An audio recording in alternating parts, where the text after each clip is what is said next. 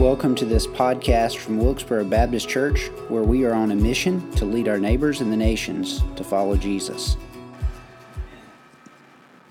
Beautiful song, beautiful songs leading us in worship this day. This Wednesday as we worship together in person, and this Sunday as you're worshiping with us through your different platforms at home. Thank you for tuning in. Thank you for being present and worshiping Jesus with us together. As I mentioned, next week we're going to begin a new series, Commissioned, and we're going to start with the subject of worship. So we'll talk about that next week from the book of Exodus. Today, we're going to finish up our series in the book of Proverbs. Many of you have talked to me about how encouraging this series has been, how practical it is. The book of Proverbs is incredibly practical. And we're going to close our study this week by looking at one of the more famous passages in the book of Proverbs, Proverbs 31, 10 through 31. That hymn to that beautiful lady, that godly lady. We're going to call her Lady Wisdom. That'll make a little more sense in a moment.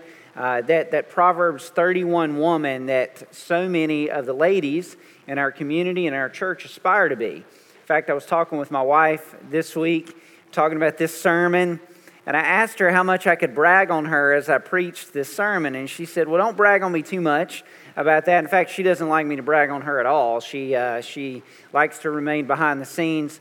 And she said something that's striking. She said, I strive to be or aspire to be a Proverbs 31 lady. That's her goal. In fact, as we read through this beautiful poem, which is what it is, there's a sense here in which this is the image, a biblical image, a godly image, an image that every lady, Christian lady, should aspire to be. It's an image that if you're a single man, you hope this is the woman you marry.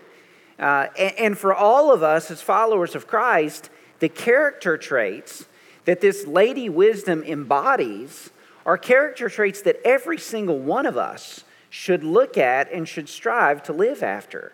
It's a glorious text. In these verses, it's an acrostic poem. In the Hebrew, each beginning verse begins with the next letter of the Hebrew alphabet, goes all the way through the Hebrew alphabet. So it's a poem of praise to this wonderful lady, and it is incredibly practical.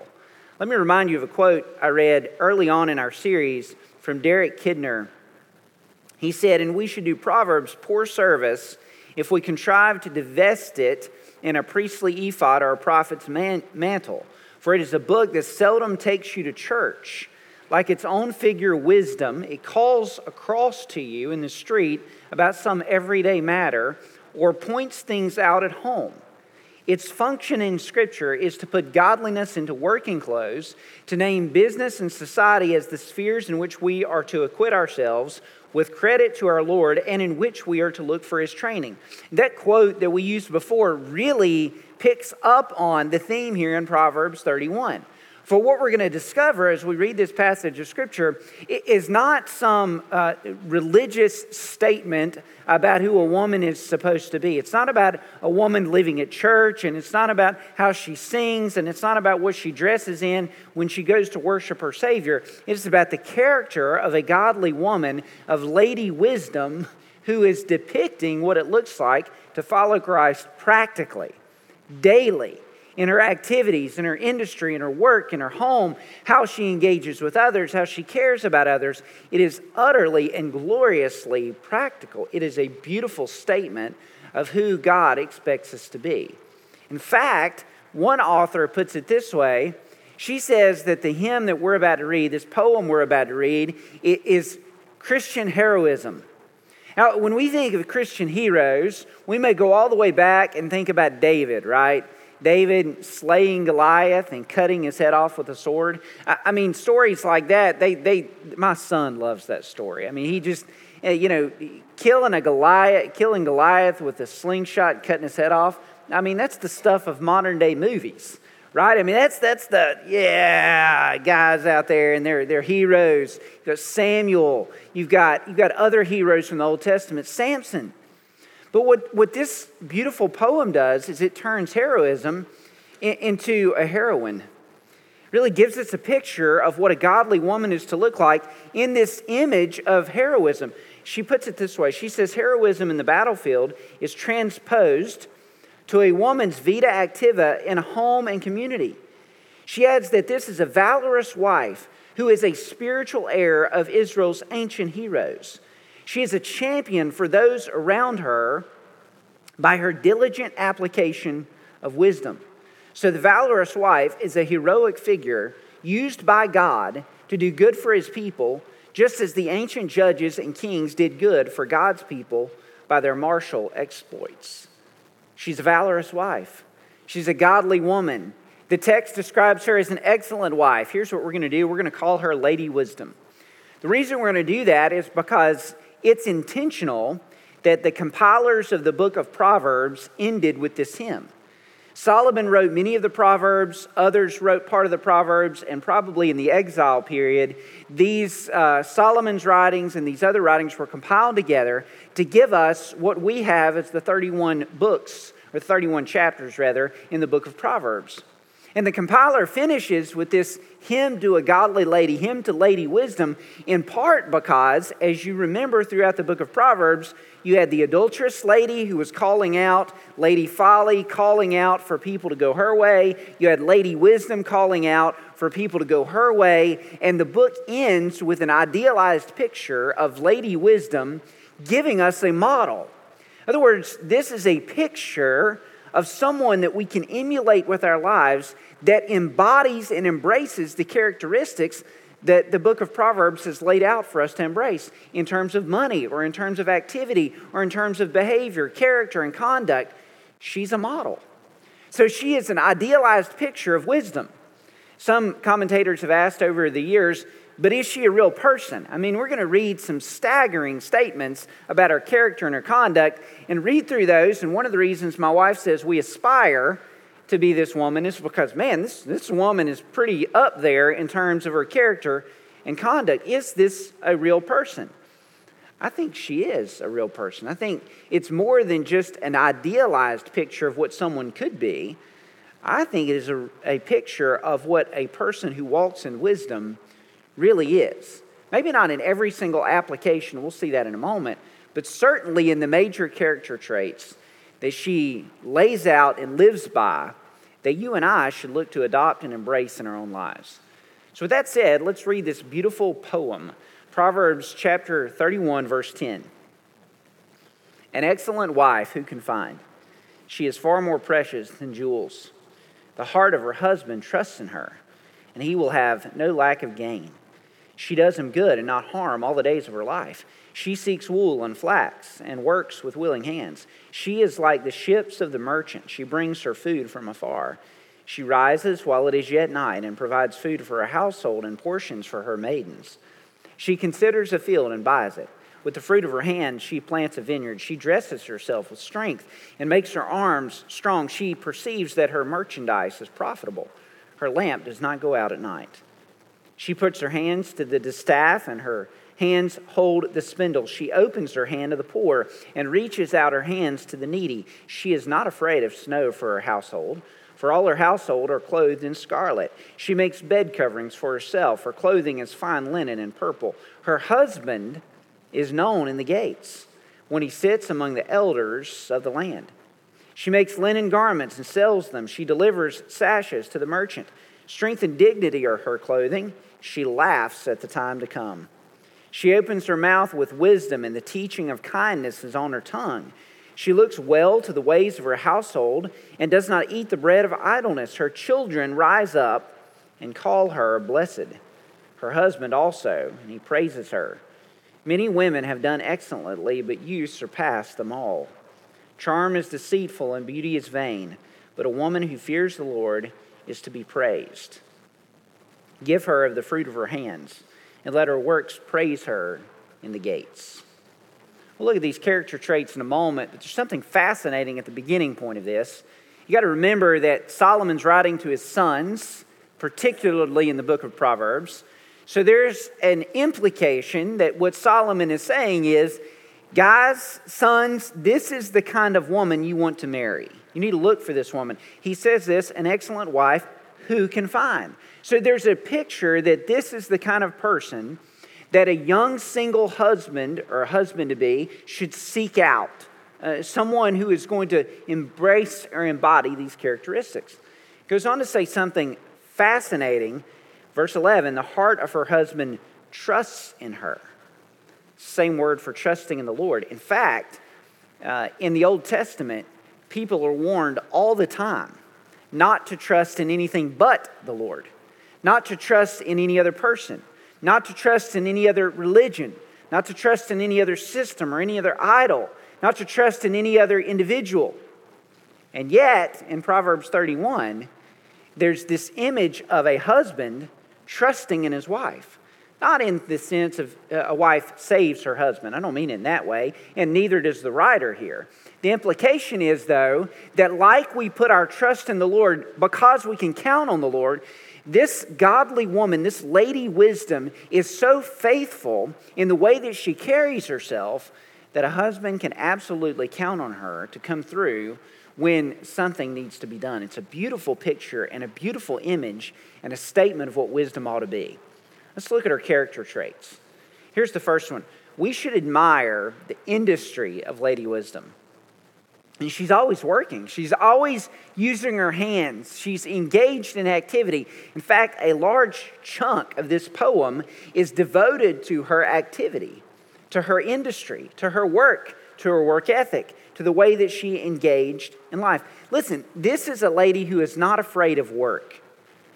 She's not out there as a sluggard or a lazy person. She hasn't hired an entire staff of slaves or an entire staff of maidens or has slaves that do all her labor for her. This is a lady that puts her hands to the work and does what's in front of her. Notice the descriptions. Her husband will have no lack of gain. She does him good, not harm. She seeks wool and flax and works with willing hands. She is like the ships of the merchant. She brings food from afar, so she's caring about the provision for her house. Notice this, she rises while it is yet night and provides food for her household. In other words, she takes care of those in her household. She makes sure they have food, not just for her family, her blood family, but for her maidens, the people that attend to her, the people that are a part of her family staff, her household staff. She takes care of them. Notice this, verse 16, she considers a field and buys it. With the fruit of her hand, she plants a vineyard. She dresses herself with strength and makes her arms strong. She perceives her merchandise as profitable. Her lamp does not go out at night. She puts her hands to the distaff and her hands hold the spindle. Skip on down to verse 24. She makes linen garments and sells them. She delivers sashes to the merchants. Strength and dignity are her clothing. She laughs at the time to come. Listen, she is a woman who has glorious industry. She works hard. She works faithfully.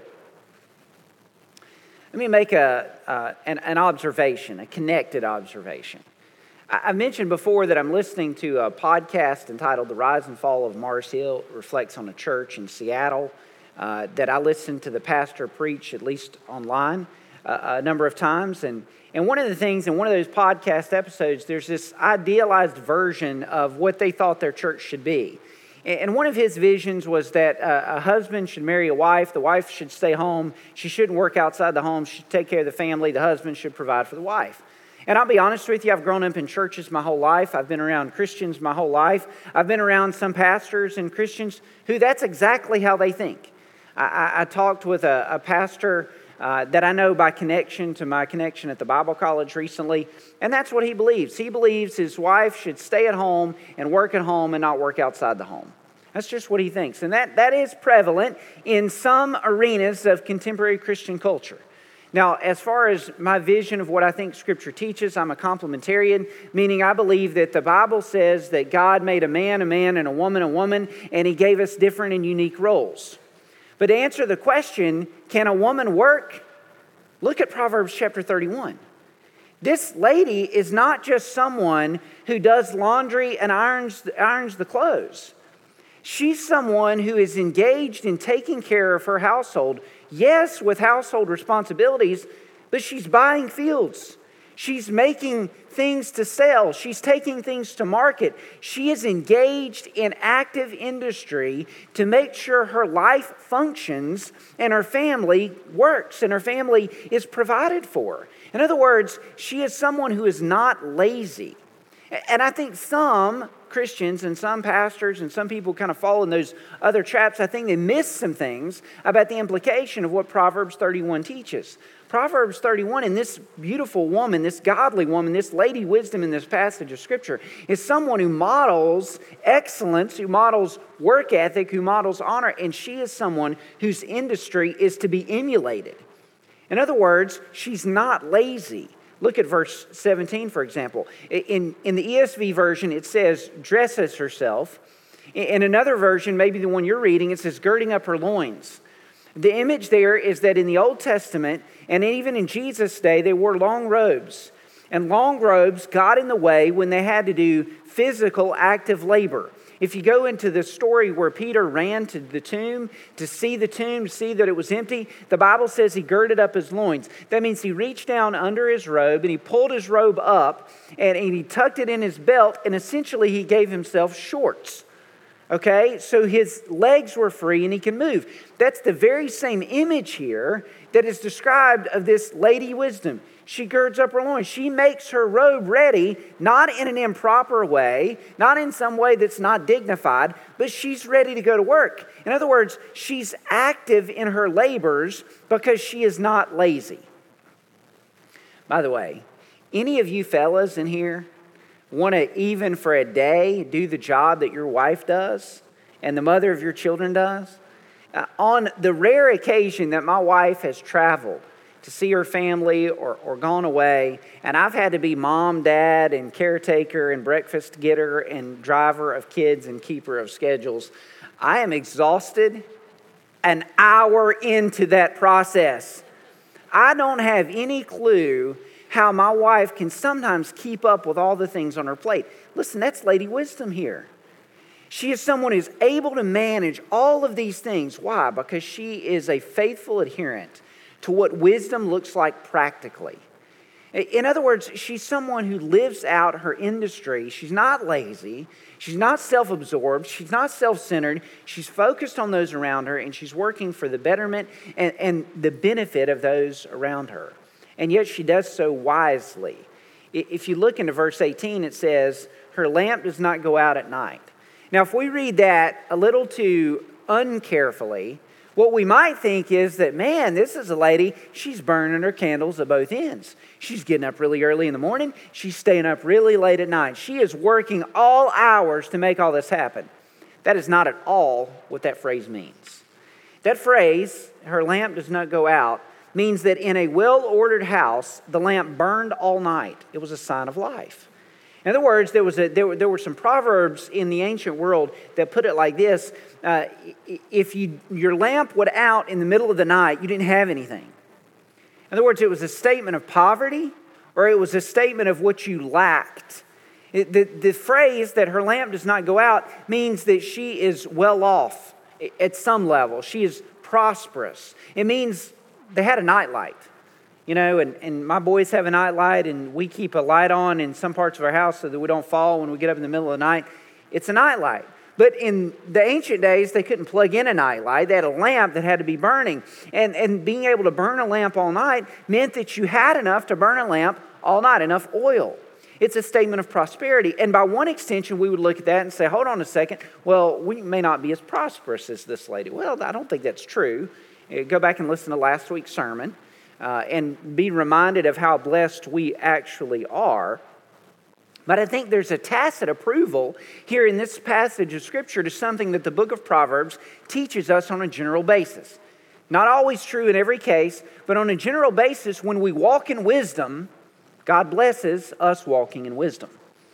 It's not an absolute guarantee that if you obey God, He's going to make you prosperous. I think prosperity teaching in that regard is unhelpful. But if you look at the pages of the book of Proverbs and the lessons and the wisdom and the instruction, generally speaking, when you fear the Lord, when you walk with humility, when you're not lazy, when you're diligent, when you give away to the poor, when you care about doing the right things, then what does God do? He blesses that kind of behavior on a practical level and on a daily level. And she is a testimony of that. So here's what we should do. We should admire her industry.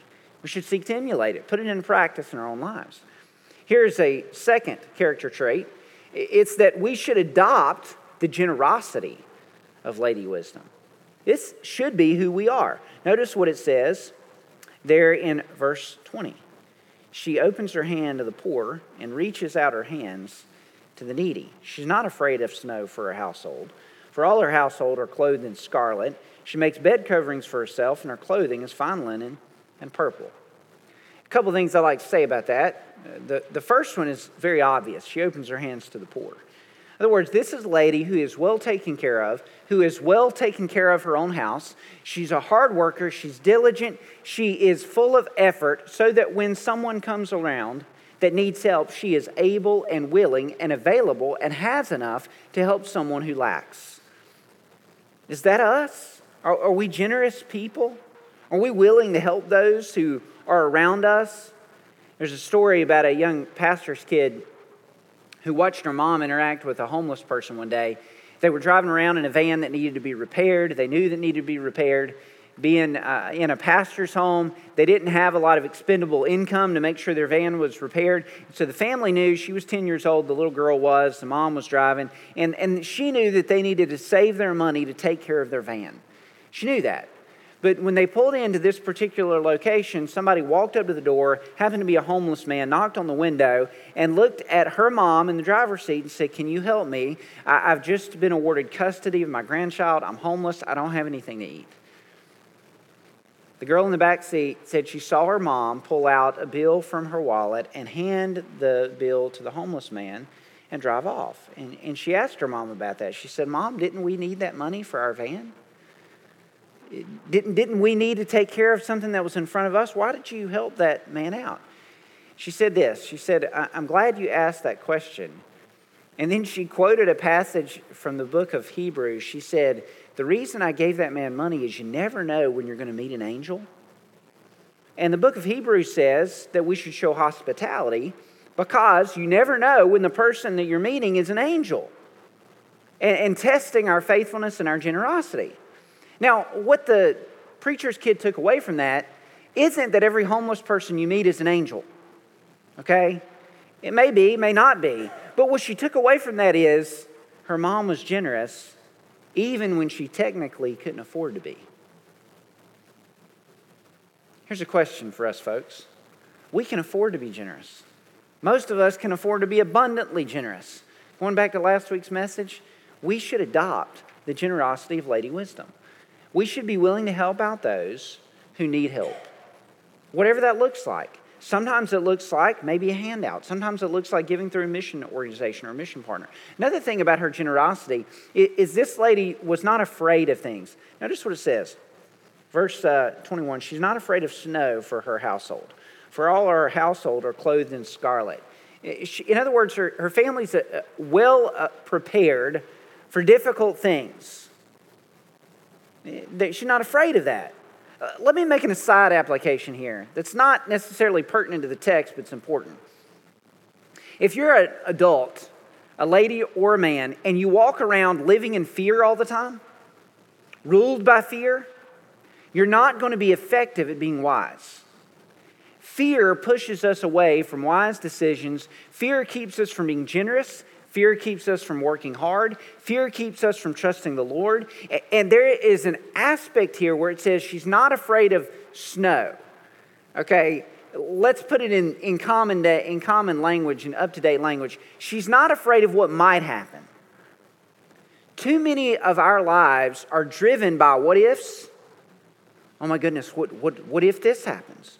What if that happens? What if this storm comes this way? What if this situation takes place? And here's what happens. It paralyzes us from being industrious, doing the work that's in front of us because we're worried about what might happen.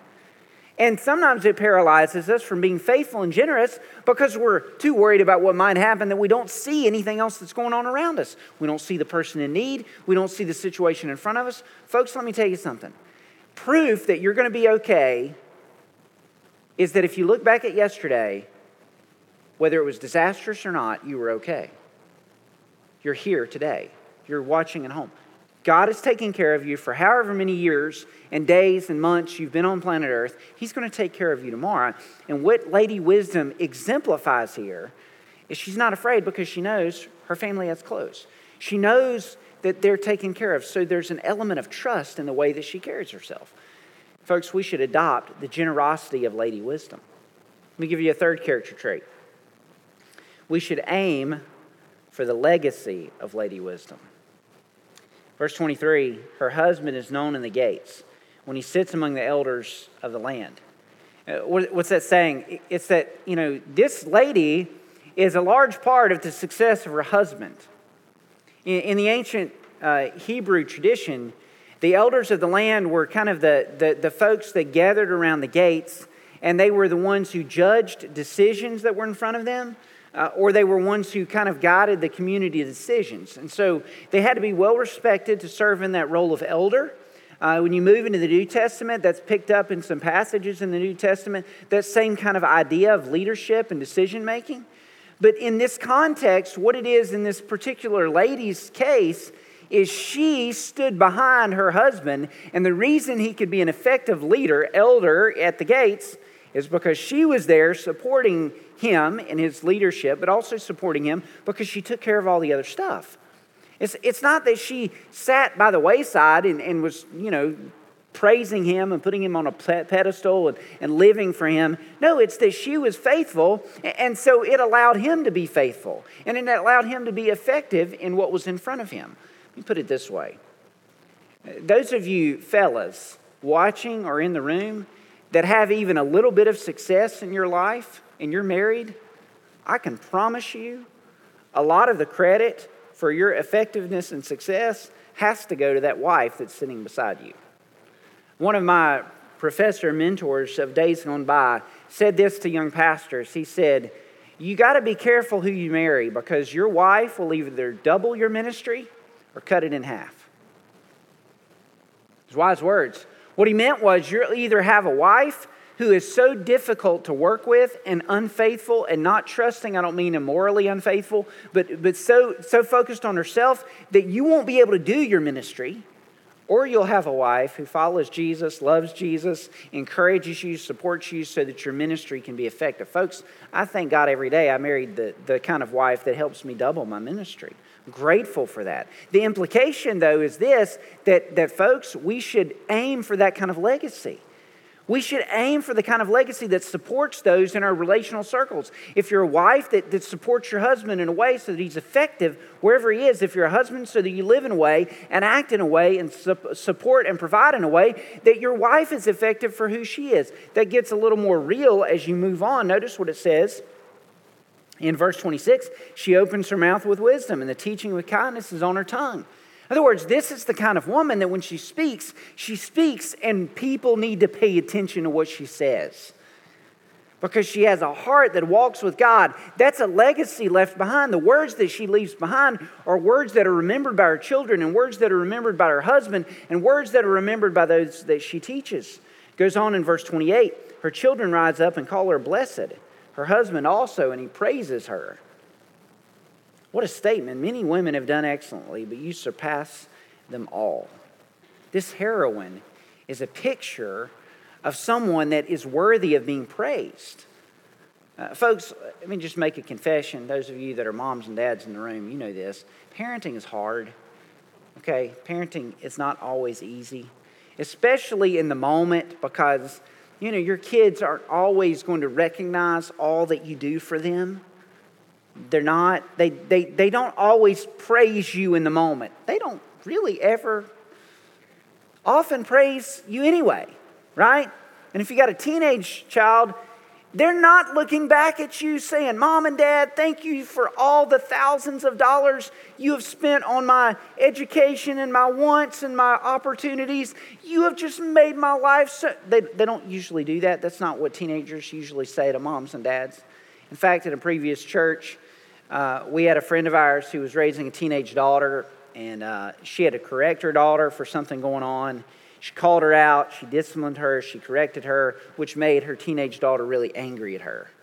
Teenage daughter was so angry at her that she got on her cell phone and she spewed this ugly, nasty text message about her mom to her best friend.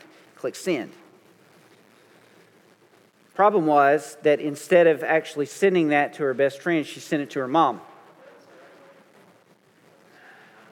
That incited a further conversation between mom and daughter. Folks, sometimes as kids, we don't think about praising our parents. But this Lady Wisdom lives in such a way that her children stand up one day and call her blessed and recognize what she left behind and recognize the legacy that she laid out for them. It's not always easy to live a life like that, but boy, that should be our aim. Our aim should be live in a way that our children and those that follow behind can recognize that we were faithful and that we were faithful as followers of Jesus. Let me give you a word to husbands. Husbands, if you want your wife to be this kind of wife, how about praising her for the ways that she already is this kind of wife?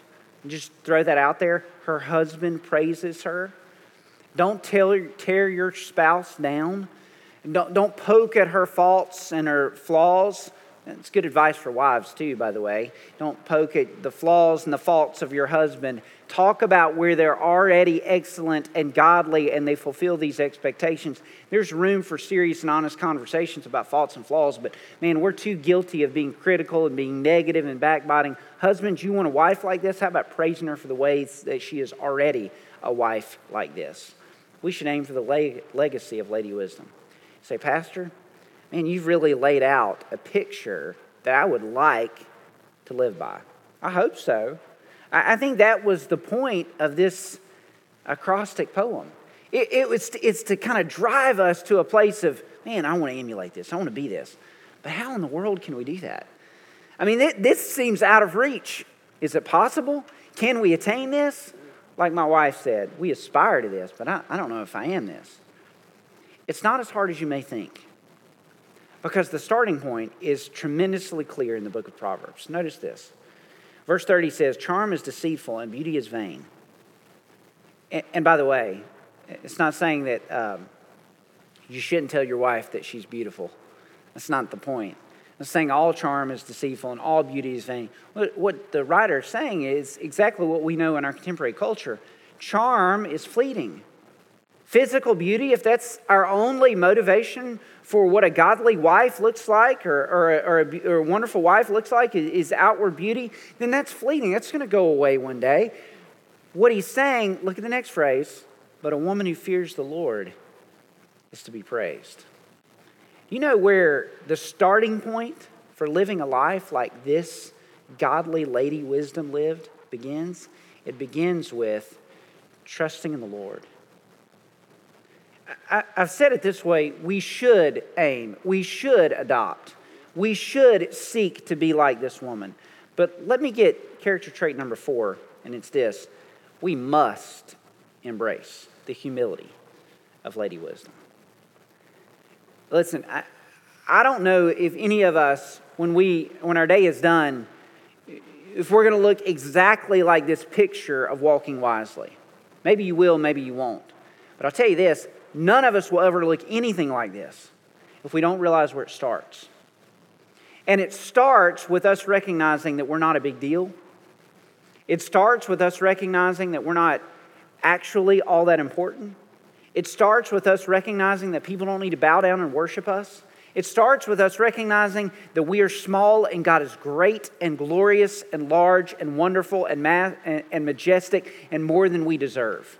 In fact, I'm not sure, Dr. Mike, you could have picked better music that connects to the ending point of this particular sermon, because the more we think about the greatness and the glory and the majesty of God, the more we bow before God in humility and recognize it's not about us. Lady Wisdom is a lady full of humility. She fears the Lord. The starting point for her godly example, her work ethic, her industry, the legacy that she leaves behind, her generosity is not what that shows about her, but it's that is who the Lord would have her be. And she's bowing before the Lord in humble surrender and acknowledgement. One illustrator put it this way. He asked the question, have you ever heard an ostrich sing? Or an eagle sing? Or a bird of prey sing? No. They make noises. What are the birds that sing, though?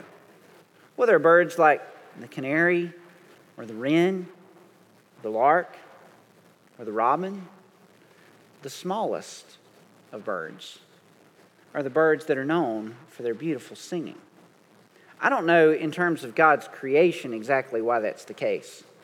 I'll tell you this, in terms of humility, the people that realize they're really the smallest are the people that sing and praise the best, that glorify God the best, that come closest to being this image that we've seen, this model that we've seen in Proverbs chapter 31. Let me say to all of you, if you want a good starting place, start with realizing that you're not. And first of all, you're a sinner and you're not righteous on your own, and you need a Savior. You need to fear the Lord. You need to trust Him to be your Lord and Savior. If you've already made that decision to follow Jesus as your Lord and Savior, and you're sitting here as a follower of Christ, or you're watching as a follower of Christ, let me beg you, embrace the humility of fearing the Lord, of bowing before Him, of acknowledging that He is great. Folks, that's the starting point for us living a life that's worthy of emulation and also living a life that leaves a legacy behind. Maybe you want to come pray at this invitation. Maybe you're a mom. Maybe you're a wife, and you see in this model someone you want to be, and you realize you're not there. Why don't you come pray about that? Hey, husband, how about this? How about you come to the altar and pray for your wife?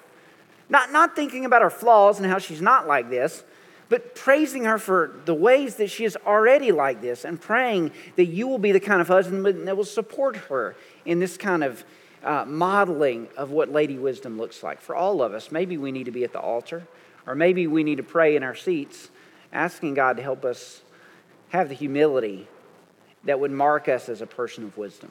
Stand with me, if you will, as we close our worship service. Dear Father, you are worthy, you are forever, you are glorious, you are great. It's not about us. It's not even about how much we look like you. Ultimately, it's about you looking like you and us pointing people to looking like you. And if there's any way that we can do that in our behavior, if there's any way that we can do that in our heart and our lives, we pray, Lord, that you'd help us to do so. Where we fall short, forgive us. Thank you for this model of wisdom that this beautiful poem tells us about. Lord, help us to be holy and seek your face. Help us to be humble. Help us to long for you and live for you.